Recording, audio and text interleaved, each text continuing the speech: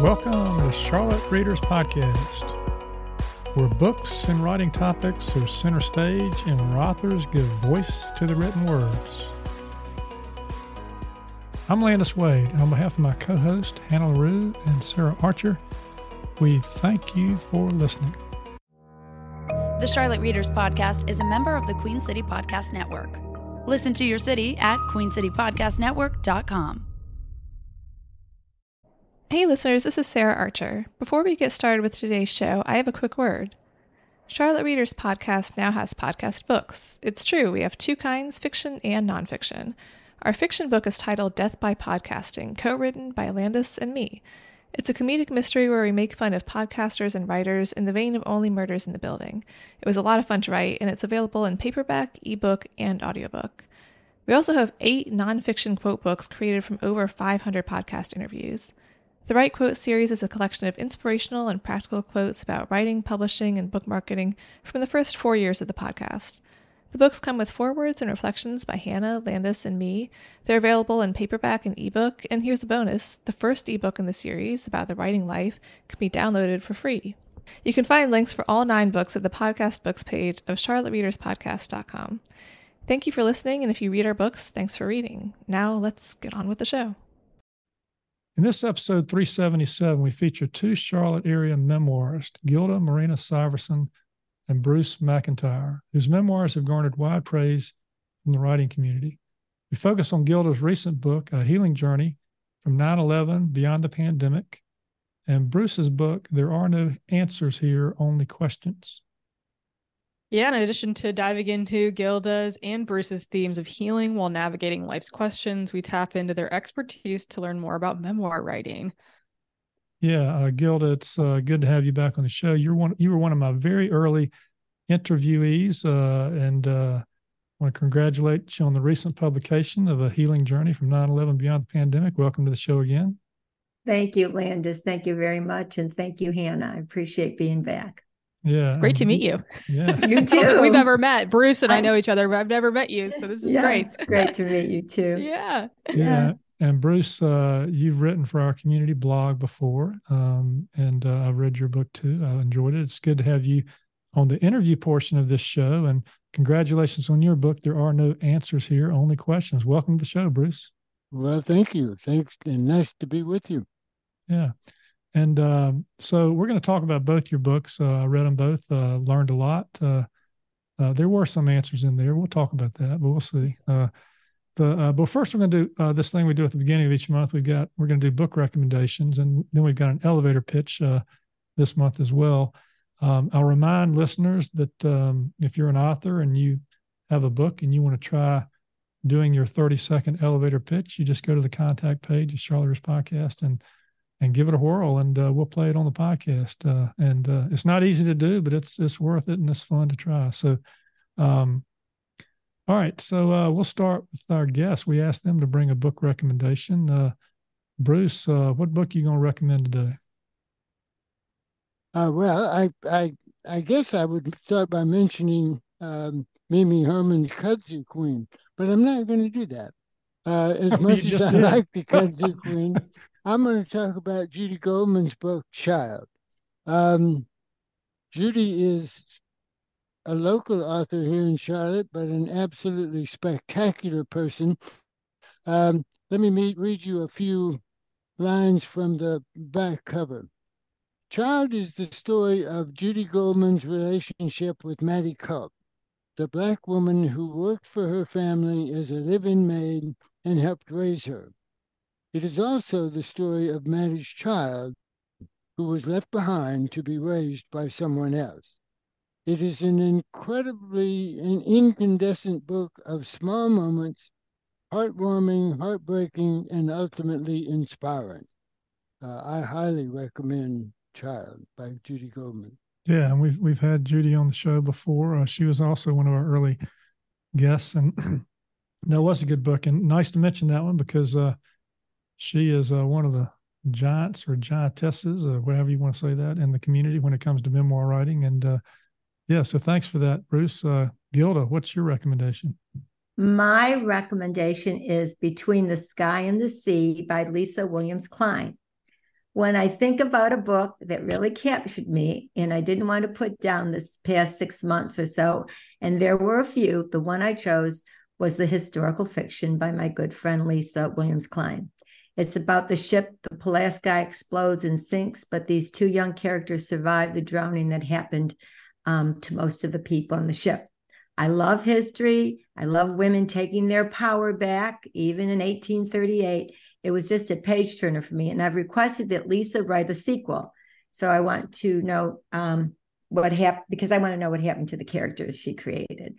Well, that's good, because Lisa is a supporter and listener of the show. So hopefully, Lisa, if you're listening, you just got the message. It's time to write your sequel, get on with it.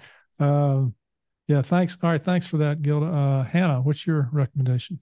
First, I love Lisa also. So shout out to Lisa. She's such a sweet, talented, wonderful person. Great book. Love that recommendation. I am going to recommend a book called The Other Mothers by Catherine Faulkner, and probably just because it's fresh on the mind, I just did an interview with her for the show yesterday, which will air, I think, at some point in the next several weeks. But she is just awesome. And it's a thriller book, and it's about I love a good mystery thriller novel, and it's about a nanny that kind of turns up dead, and it's about the parent, or the mother is a part of a play group of with little kids and other parents and that kind of thing, and it turns out that the other mothers in the play group are kind of tied to the murder of this nanny, and it's like a different type of thriller, because it's not so much of like the physical setting and like her surroundings in that way, but she creates tension just with like the relationships between the characters. It was just something I'd never, honestly, it might have been the best thriller I've ever read in my life, I think, because it was just, what a build up. It was so beautifully written, and like, I mean, the pacing, it was just perfect. So if you're a person who loves thrillers and sort of like relationship dramas, this is sort of a mix of all of those things. It was great. All right. Well, thanks for that. Hannah just did that interview. I just edited it. It's going to come out in the first quarter, I believe. All right. I've got a book to recommend, and in the vein of doing memoir, a lot of which is about getting your thoughts and your reflections on the page, and also dealing with adversity and all that kind of thing. I'm recommending The War of Art: Break Through the Blocks and Win Your Inner Creative Battles by Stephen Pressfield. This book has got just nuggets of great information. They're done on one pages at a time, and you'll see the title at the top of the page of what he wants you to focus on. And it tells you things like a professional does not hesitate to ask for help. A professional does not take failure or success personally. A professional self-validates. A professional reinvents himself, and on and on and on. It's really inspiring. It's kind of one of these things you can just pick up. It focuses on this idea of resistance. As creators, we face this resistance all the time of whether to put our work out there, how we're going to say it, what we're going to do. He says resistance is insidious, it's impractical, it's impersonal, it's invisible, it haunts you, it chases you down. Anyway, it's a lot of good stuff in here. The War of Art, not the art of war, but the War of Art. So that's my recommendation. So, all right, we've got an elevator pitch. Joel Burkett. Joel is his book is coming out in February this month, and I think it's his fourth or fifth novel. We had him on the show a couple of years ago. He is like me, recovering trial lawyer. He's recovered a lot better. His books are doing really, really well. He was an environmental lawyer, and he writes environmental thrillers. And this one is called Reap the Wind, and here's his elevator pitch. Hi, I'm Joel Burkett, author of Reap the Wind. Reap the Wind is an action-adventure thriller in which three lawyers flee Houston, heading to Cincinnati in a rented Lincoln town car. They must drive across Texas and the Midwest in the midst of the worst climate change-induced hurricane of the century, so Josh Goldberg can be with his girlfriend who's giving birth to their baby. They have to survive a hurricane, tornado, hailstorm, driving rain, and each other to get there. This novel is the perfect storm meets The Firm. There we go. Hannah, they're going to show up on your doorstep in Cincinnati. I know. I was just waving at them outside my window. Yeah. All right. Well, good. Well, thanks for that. Let's jump into this memoir edition of the show here. We're going to start. Hannah, you can start with an inspiration related question for Bruce. What you got? Gosh, I mean, Bruce, I feel like I have so many questions for you, especially just knowing you as well. But I think I'd like to start just with, you have a kind of an opening part of your book, a note from you, the author, to your readers directly. And you kind of tell us it took you 10 years to kind of get it all out on paper. What was the initial moment that you had where you were like, all right, it's time for me to start this process? Well, I think when you go through something in your life, Hannah, like cancer, and especially when it happens at exactly the same time you're selling your business, there are a lot of stories that come out of that. And you tell those stories to your friends, to family, and then you start thinking about what will happen to them someday, and how will you preserve them? And so putting them on paper is the only way to turn them into legacy. And I guess it was maybe, well, now, almost 5 years ago, when I said pen to paper would be best. And so that's what I started doing. And gradually it grew into the first draft. And that's how books start. You just sit down one day and start writing. Yeah. And speaking of the inspiration, I'm going to shift to Gilda for a second. Gilda, this book covers a lot of territory, time as well as quantity. But it starts with a story related to one of your relatives, and then you're exploring this thing called healing touch throughout. And I'm wondering, what was that moment when you said, I've got this through line here. I've got this idea that's going to take me from start to finish. Was it that connection with your relative who you found out did this thing called healing touch, or what was it? Oh my gosh. I don't, well, he never called it healing touch. My grandfather, he never called it that. We just thought that was normal behavior. And actually, Landis, as you asked that question, it started with the healing touch. When I started the book, I just started writing about the spiritual director and the healing touch, 9/11, and those three things that followed. And it was later I made the connection, once I discovered the connection, and I brought it back to the beginning of the book, because I can't go back to Italy because to get more information because of 9/11. I mean, I could, but so it really, I went through the book and wrote it, and then came back and realized the connection, and that's when I put it in the book. Does that make sense? Yeah, and we ought to probably ground the listeners a little bit on what healing touch is, since we're going to talk about it some today. Okay. What is it?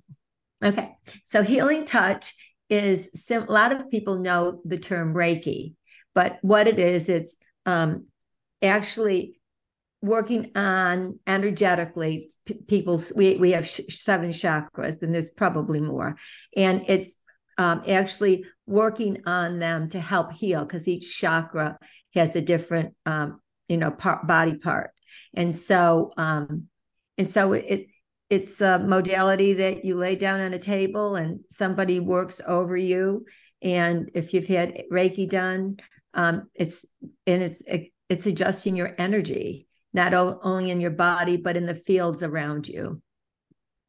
Okay, we're going to back up just a second, because, we've jumped in here with a couple of questions about inspiration, but I think it would help our listeners to know a little bit about these 2 books before we dive into some more questions. We'll start with Bruce. Bruce, just kind of give us a little overview of what people are going to get when they read your book.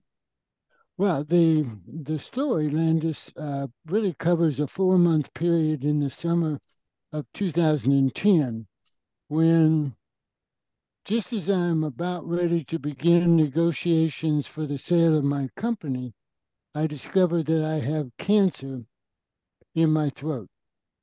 And I'm faced with a decision of whether to put the sale on hold and treat the cancer, or go ahead and complete the sale and then treat the cancer later.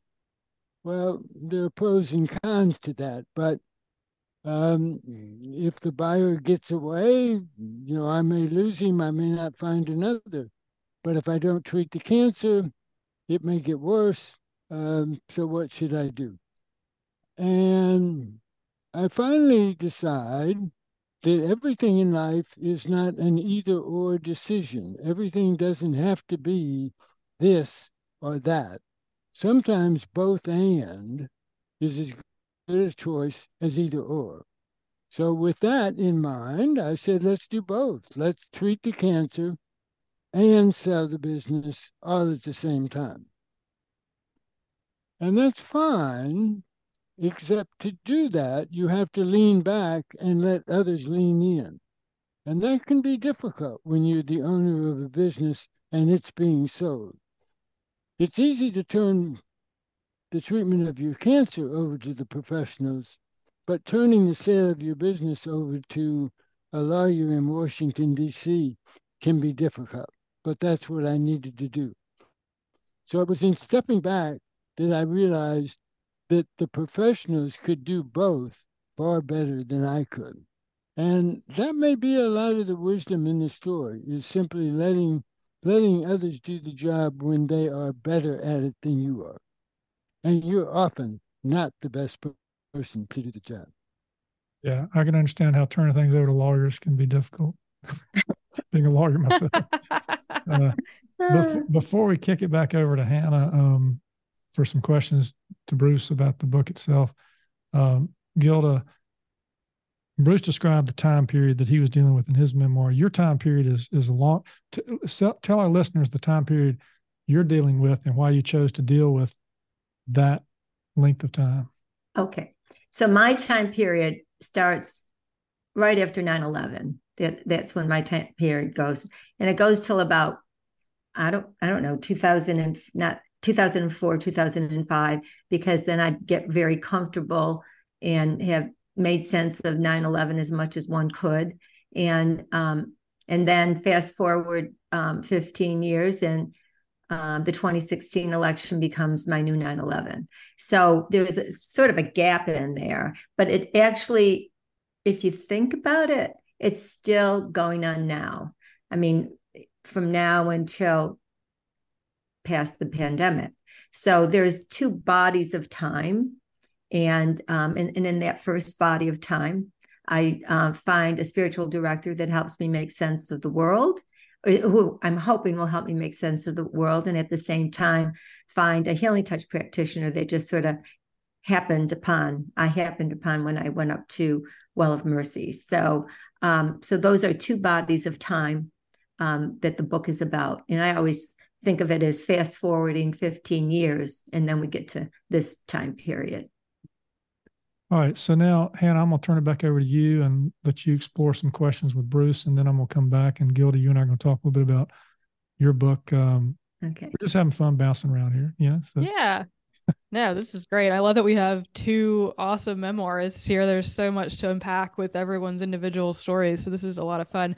Bruce, I kind of want to start with the quote that you chose to include at the very beginning of the book, which is from Marcel Proust. And he says, "The real voyage of discovery consists not in seeking new landscapes, but in having new eyes." So powerful. I feel like it's the perfect thing to kind of open up your story with. Can you just sort of talk about why you chose that quote and how it kind of pertains to the themes that readers will sort of identify while they're reading?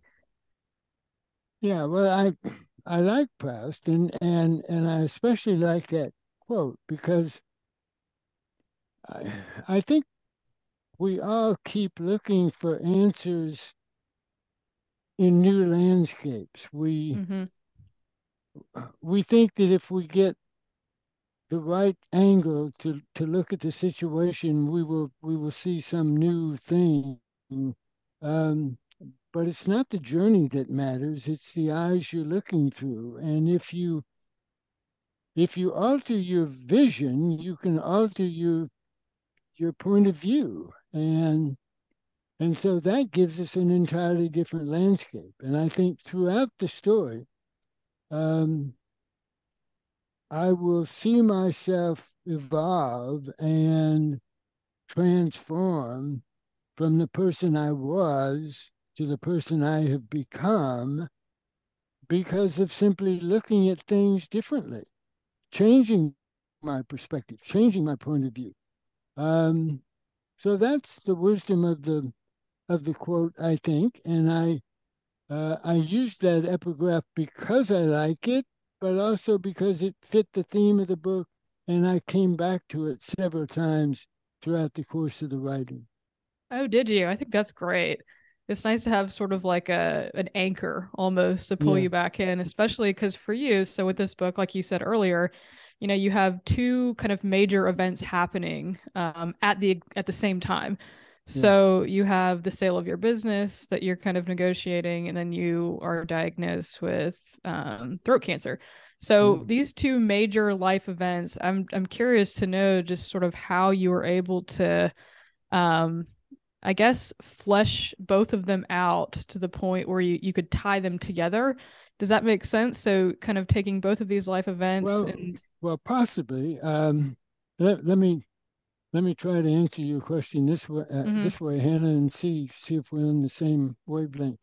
Um, there are the two stories. There's the cancer story and the sale of the business story, and those could be two giant information dumps, if you will, for the reader.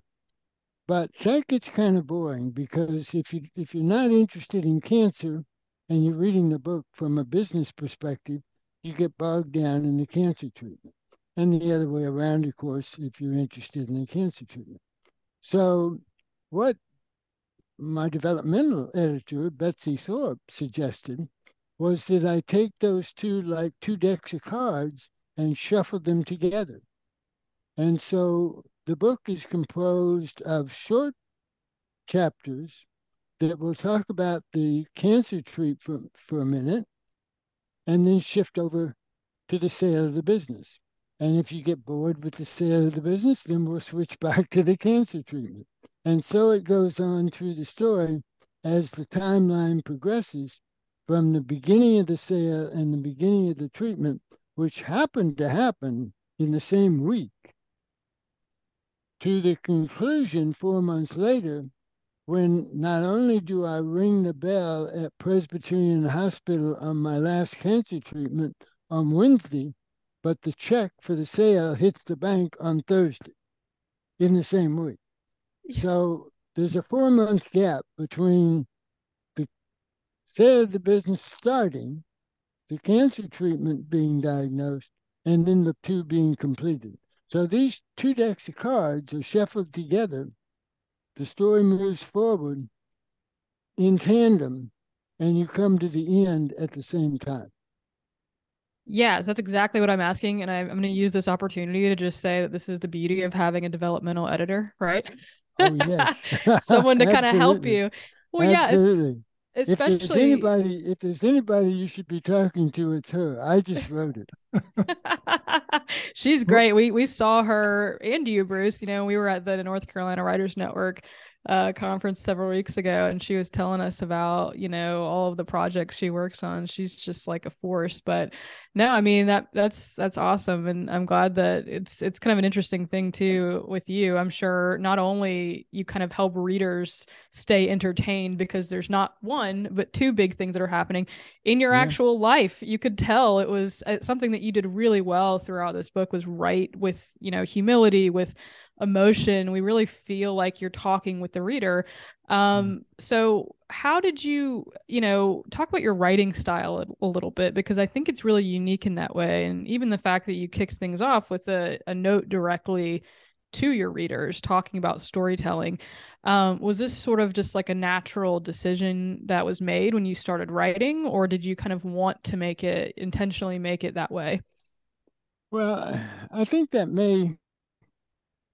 storytelling may be as I look back on it. And I think one thing that I would add, Hannah, is that memoir especially gives the writer a chance to look at the present and look at the past.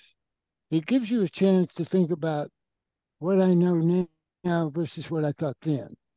And that involves transition, and that can be very powerful. And so as I thought about storytelling and looked back at my business career, I realized that I had never really been the kind of boss that told people what to do. I told stories. I told stories about, especially about how to do things wrong. And the person who did the things wrong was almost always me. And so our company culture became one of, don't do it like Bruce, do it this way, and you'll be more successful. And I was fine with that because the employees seemed to love creating a culture where if they did things the way Bruce didn't do them, then they would be successful. So storytelling has always been just part of who I am, I guess. And so when I sat down and back up for a second, I wrote a weekly blog for 4 years, and each of those blog posts was more or less my telling a story, something that had happened in my life, why I made a particular choice, and then asking the reader what choice would they make, and starting a discussion with the reader. So maybe that's just who I am as a person. I'm fine to tell you my story, but I'd also want to hear yours, and I think yours is to me. I want to hear yours more than I want to tell you mine, and and so I think if I sit down and write that way, as though I care about you as the reader, then maybe you respond to that and you think you're visiting with a friend and not being lectured to. And maybe that was the way I ran the company. I didn't lecture to people. I told stories. And maybe that's just the way I write. That's Oh, that's great. good. That's a good transition for me because what Bruce just said, he's talking about there are no answers, only questions. And Gilda, I want to start with you and sort of with what question were you or questions were you looking for the answers to when you started writing this book? That's a great question because it was all about the questions. After 9/11 happened, I just thought, what's going on in this world? I felt like I'd been living in a world that I didn't know. And so I went and searched for questions, basically. First, I went and searched to find someone who could make sense of the world, help me make sense of the world as it was going on in my life. And then things just sort of, I thought of when Bruce was talking, this sort of synchronicity of ringing the bell and then selling the next day. And so I go and search. I decide, well, I found a spiritual director. I'm just going to take some time off, go on a retreat. And the next thing I know, there's this thing called healing touch, and I can't get it out of my head. It's like it's something I want to do. And I don't even know why, because at the time, I don't think I really realized it was connected to what my grandfather had done and brought over from Sicily when he came as a young man, and that my sister had been involved in something called therapeutic touch. I just began to live into the questions that kept unfolding. And because we all remember, most of us remember what life was like before 9/11. I mean, now we have to take our shoes off when we go to the airport, and there are all these other things. So as I moved on into the story, I was just able to learn things I had never learned about before. And then to have somebody work on me energetically always helped me to feel a little better. It also sent me deeper into myself to resolve things that I didn't really resolve in myself, even though I'd been in therapy, and this is a whole different experience. And so, that's how I saw the questions. And then, then you get to the point, I got to the point, well, okay, now I have it all figured out. I become a healing touch practitioner. I mean, everything's all figured out. And then 15 years later, you know, the world starts doing what the world does again. And I have to kind of readjust myself and I take myself back to those times and try to remember what it was like. How did I move through difficult, challenging times? Yeah. And when I first heard the word healing touch, I was thinking, kind of like, one of those old Star Trek episodes where they run one of those digital recorders over you and you feel better afterwards, but that's somebody's broken a bone and they come in and they repair it. But you're talking about a healing touch that actually helps with people's moods and their outlooks and how they're dealing with conflict and anxiety and all these different kind of things. And you open yourself up, Gilda, in this book quite a bit. You talk about how your inability to have children while coming from a Italian big family culture, how that's affected your thinking. You talk about the friction with the church of your childhood and given the scandals in the Catholic Church and the male dominant system that it encourages. And you talk about this pain from the political system where, as you said, truth seems to have left on the doorstep. And then you talk about how healing touch helps you work through that journey. But in some respects, though, writing this book and saying the end is not the end of dealing with those issues, right? Right. Yeah, because you don't know. I wake up many morning and I think, okay, what's good? I mean, I don't, I'm not like in a negative place, but things happen all the time that maybe I'm more aware, that things are happening. So it's not the end of the journey. That's why the word beyond ended up in the title. I have two publishers, and one of them, she just really pushed me on that subtitle. And it's because the pandemic isn't really gone yet either. I mean, the pandemic is gone, but COVID isn't really gone yet. And so it's a constant process in life. And that's how I handled it. But I do want to say one thing, Landis, about when you're doing energy work on somebody. When you brought that up, sometimes it does affect and help the physical. I mean, that can be a part of it. It's not just the emotional, it happens to appear more emotional because I'm an emotional person, but it also can help the physical. And during the times I talk about being on the table and Sister Bridget is working on different parts of my body, I'm also working with a medical doctor. I don't know, if you remember, I've also maybe have gone to the medical doctor, and I want to be sure I'm getting it all. And so I'm going to have both the medical world and the alternative world in my healing.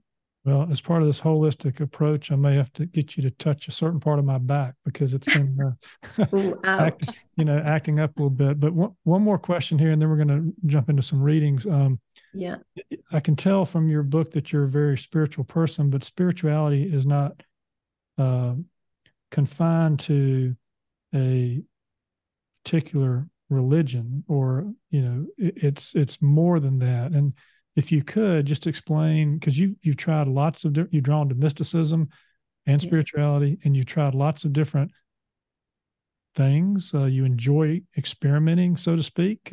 Yes. Tell us what the options on the menu are for exploring spirituality.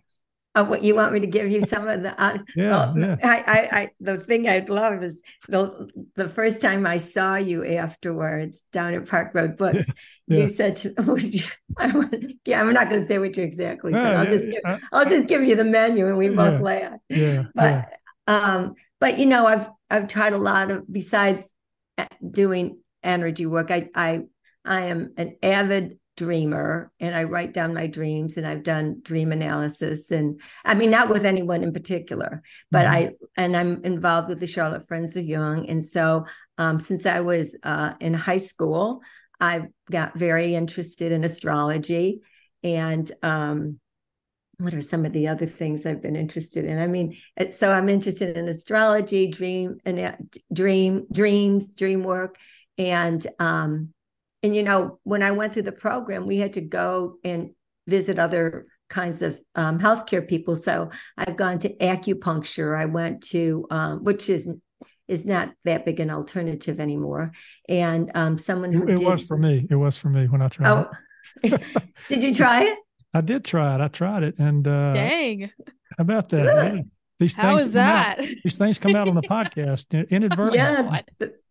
The things we learn, right? I tried it, but then I'm riding down the road and I find a needle in my head and I'm thinking, oh, they missed one, So Janet swears by it. She thinks it works. It didn't work as well for me for what they were dealing with, but I'm not opposed to the idea. I mean, look, anything that people can do that might help the situation, right. That's a different form of medicine.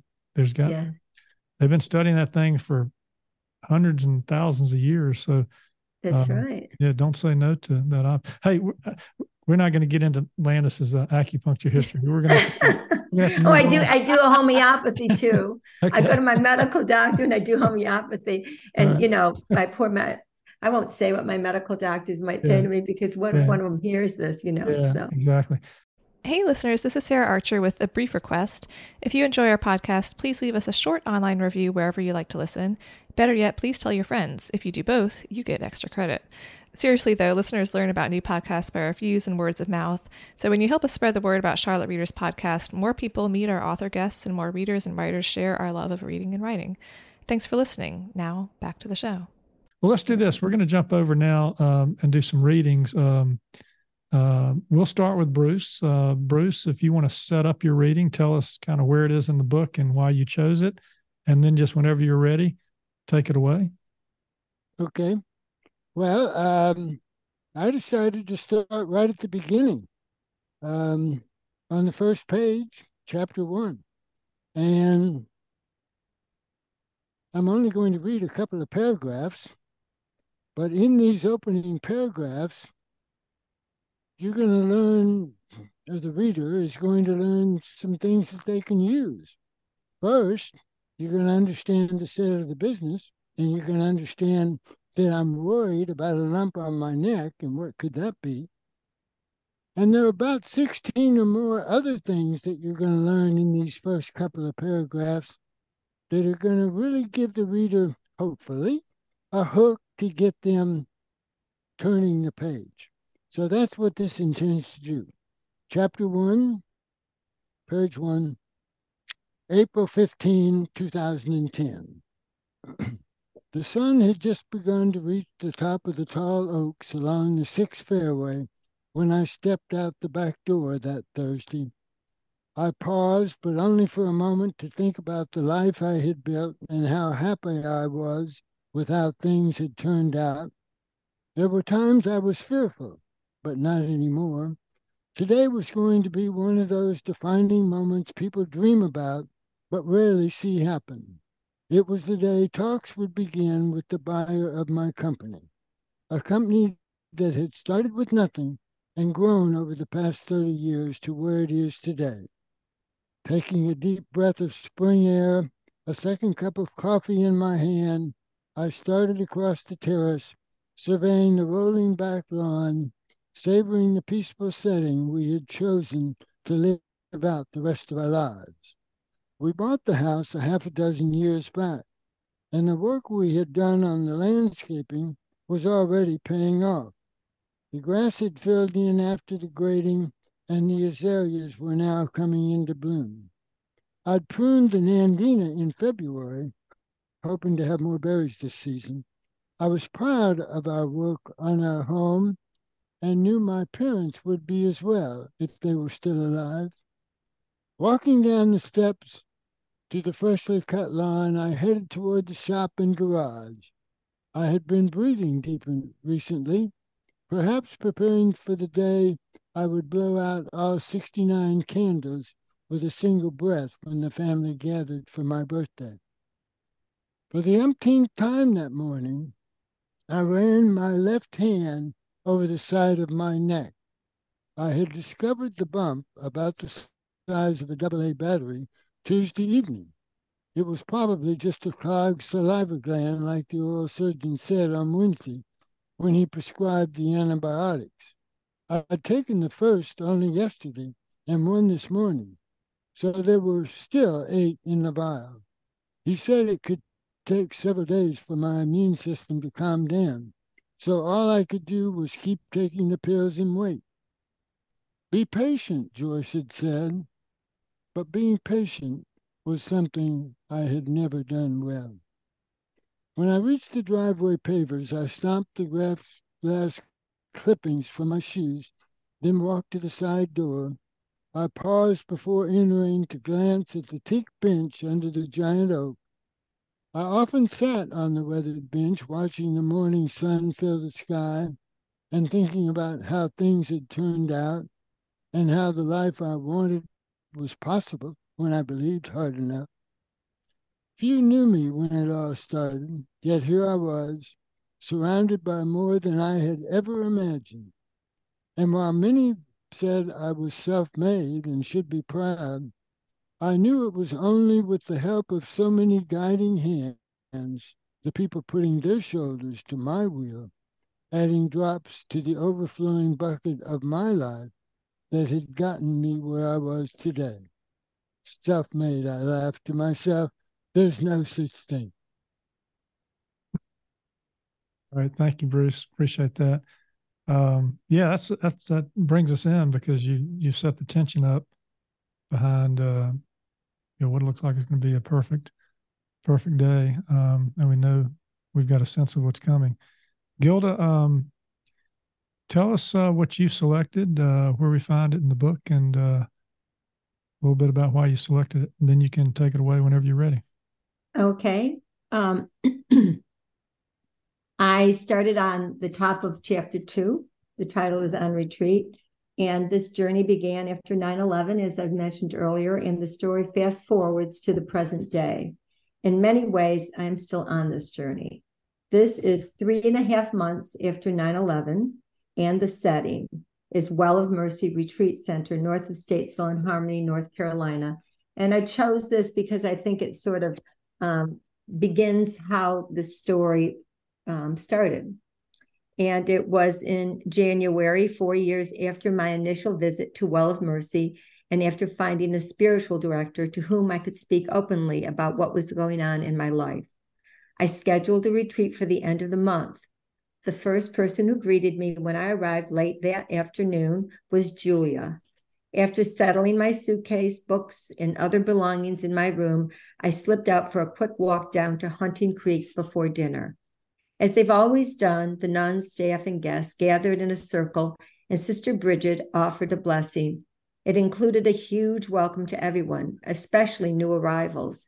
I sat with Julia for dinner, and that's when she told me that Sister Bridget was participating in a program in something called Healing Touch. Maybe you'd like to experience it, Julia said. I had a sense of healing touch because my sister Nikki, a nurse, had gone to workshops on therapeutic touch when we were still single and roommates in Boston. Plus, there was my maternal grandfather, who had done his own type of healing work on my family and me while I was growing up, those customs he brought over from his hometown of Lingoglassa in Sicily. So the idea of a practice having to do with healing was not all that foreign to me. I asked Julia what exactly it was Sister Bridget did. Julia told me that Healing Touch was new to her too, and that I'd have to get the details from Bridget. It didn't matter what Bridget had to say. Something was tugging at my heart, and I blurted out, "Can you ask her if she has time to do Healing Touch on me?" Once I asked the question, that was it. All I could do that night was wonder whether Sister Bridget would say yes. My intention for this particular retreat had been to journal and delve into questions about my true purpose in life, especially after having found a spiritual director to guide me through these changing times. Even though I didn't know the full extent of what I would be getting into, all I could think about was whether or not Bridget would be willing to do Healing Touch on me. Okay, great.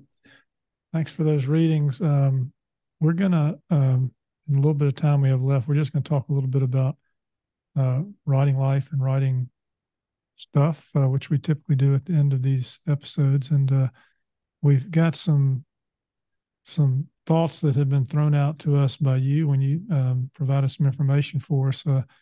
I'm intrigued by one of the things, Bruce, that you said in your in the material you sent us. You said writing is a poor man's therapy. Could you expand on that, please?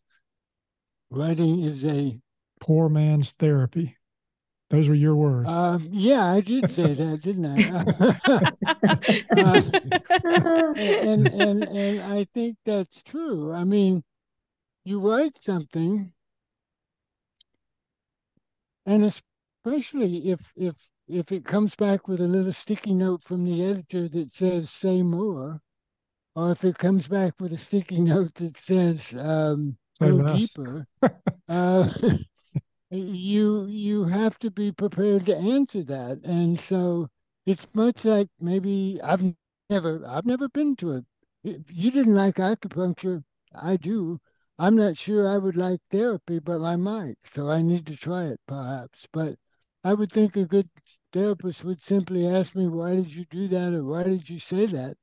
And that's what I kept asking myself as I was writing. And the more the more I asked myself that, the more I would peel back layers and find different truths, and things would appear, and it just evolved that way. And so I do think writing, putting your thoughts on paper, letting them sit for a day or two, going back and looking at them a day or two later and saying, do I really mean that, is a form of therapy.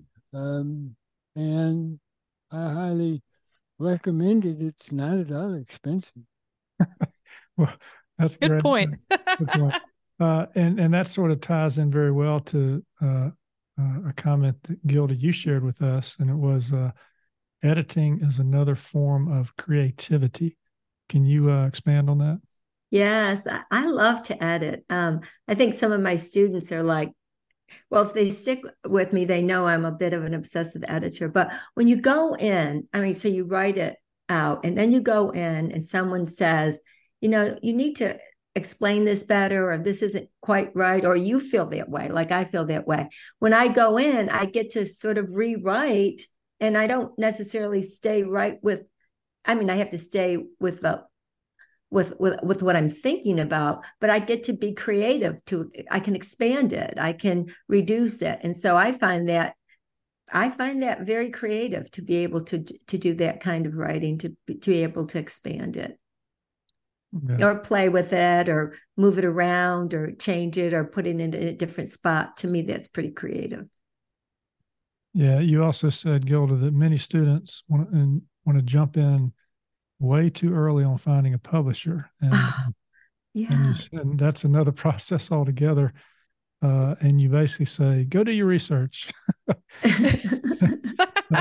What do I say? What do I say? You said every writer has to do their research when they're talking about finding a publisher. But on this point of, I guess, it's impatience maybe when it comes to, I mean, look, you're just starting to write the thing, right? So talk about that a little bit, because you've taught memoir for many years.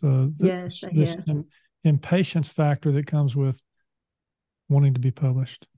Yes, I think that I sort of work on that early on. Like, let's get a story down. I mean, what do you want to get published? And then publishing is a whole different animal. It's really a business. And I have 3 students who have gotten two have gotten their books published, and one will come out either the end of this month or in January. And they spent many years going deeper. I'm good at taking people deeper because I do that. And their stories are terrific, and they've spent a lot of time on them. And they were, even though one of them, she never thought, well, 2 of them never thought they were going to publish. And it just, one thing led to another.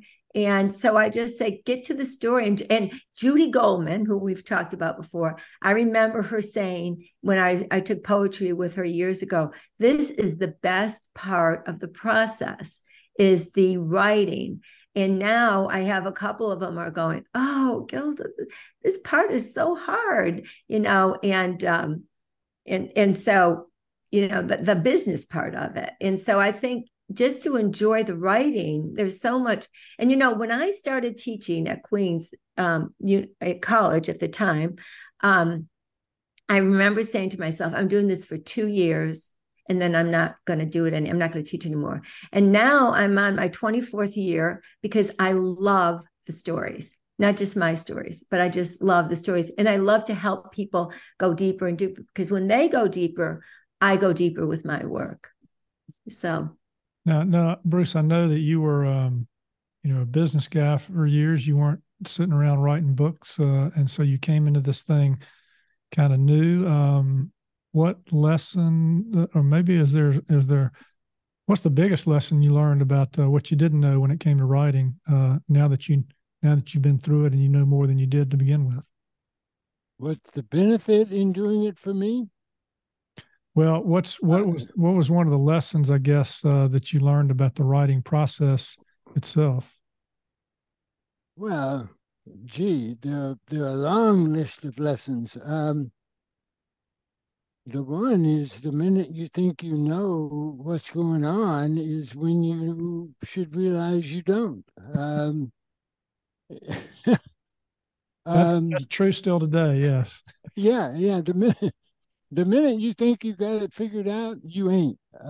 Because the whole publishing, writing world is just foreign to somebody who ran their own business for years and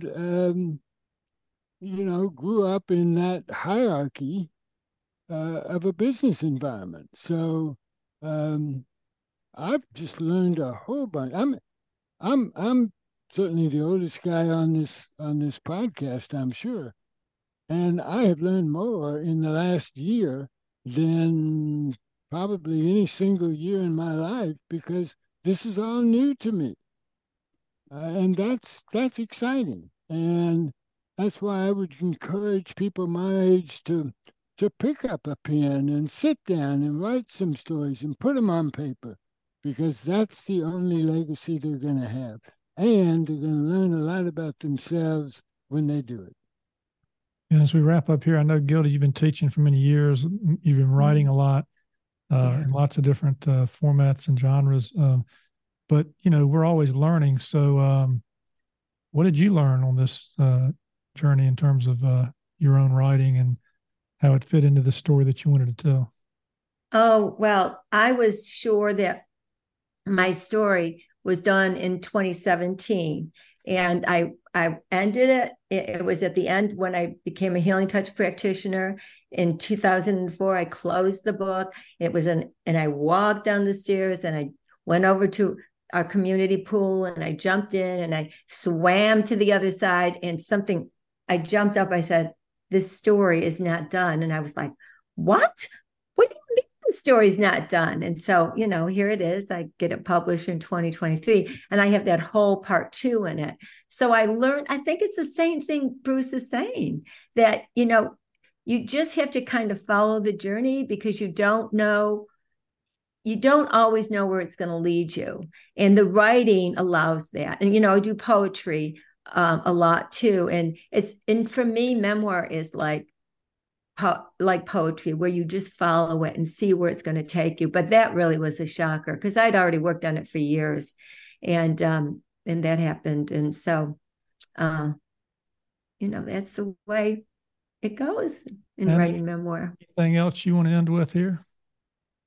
I think I was just reading through the suggestions that both of you sent, which were all great about memoir writing.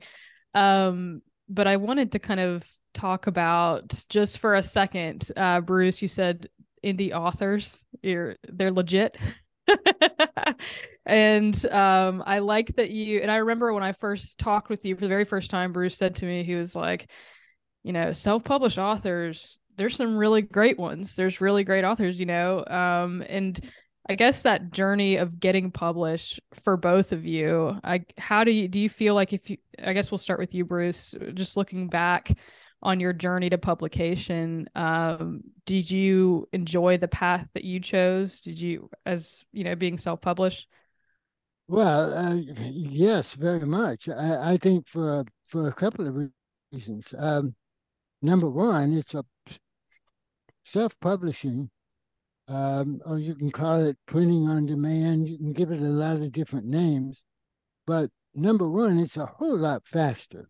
I can get a book to market much quicker, self-published, than I can by waiting for one of the giant publishers to ever even read it. So that's number one. Number two, in self-publishing, you keep control of things. You control the cover, you control the title, you control how the book is written, the artwork, everything else. That may not be true if you turn it over to one of the publishers. And unless you're with one of the big five, you're going to do all of the marketing anyway. So why not self-publish and do the marketing yourself? So there may have been a stigma associated with self-publishing 10 or 15 years ago. That's gone. I think self-publishing is the future. The big publishers have turned it into a huge business like the streaming companies have done to video, and they're aggregating eyeballs, and that's not the way artists should work. So I think you lose a lot of your own creativity when you turn something over to somebody else. Points, and I know, Gilda, you took a different route. No route's the wrong way. You got a publisher, and the thing about having all the control, that's the pro. The con is having all the control, and maybe it's sometimes nice to give some of that control to somebody else, right, Gilda? Oh yes, absolutely right. I started with a small publisher. Well, she was like a subsidiary of a larger company in California, and she was a small company. She was an Italian American, so she really got my story right from the onset. The first one, My Father's Daughter, and she said to me, "Look, I'm here for a lot longer than the first 6 months." And so she's still part of the second book because I have two publishers. So it was a small company. She was wonderful to work with. She just, and so is my second. And so I think it's finding the smaller publisher that really helped me. I mean, I thought I wanted to be with the bigger publisher, but I've just been happy with both experiences. And also, you've already figured out this metaphysical stuff I'm into. I just figure things are the way they're supposed to be.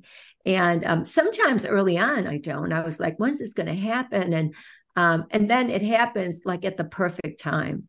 But, I do want to say one thing that sort of jumps on something that I think Bruce might have said. If you don't write your story, whether you publish it or don't publish it, self-publish it, small publisher, or the bigger, if you don't write your story, it will die with you. Or somebody else will tell your story. And do you want them to tell your story, or do you want to tell your own story? And so, I have had good luck with both of my publishers, and they've been really helpful. And but it took me a while, initially to find her. It was one of those fluky things, and then it went from there. Right. Well, that's good advice about writing your own story. So hey, we want to thank both of y'all for being here. Thanks, Bruce, for being a part of this, and thanks, Gilda, for being a part of this as well. Thank you. Thank you very much. I enjoyed being here with all of you. It was a lot of fun. Hey folks, as we wrap up another episode, we just want to say thank you for listening. We appreciate you being here, and we hope you enjoyed the show. We also hope you'll join our community. To do that, feel free to poke around our website, charlottereaderspodcast.com. The best way to stay in touch is to sign up for our twice monthly newsletter, and you can do that via the contact page on the website. We won't spam you. That takes way too much time. We're not going to do that. You can also use our website to read our community blog and show notes, submit an elevator pitch to be played on the show, submit a blog post, give us feedback, submit to be on the show, become a Patreon supporter, and to see what's coming up on the show next, order our podcast books, or listen to previous episodes. So many things, and the best part, it's all free. Until the next episode, this is Hannah LaRue, and on behalf of Sarah Archer and Landis Wade, read on, write on, and rock on.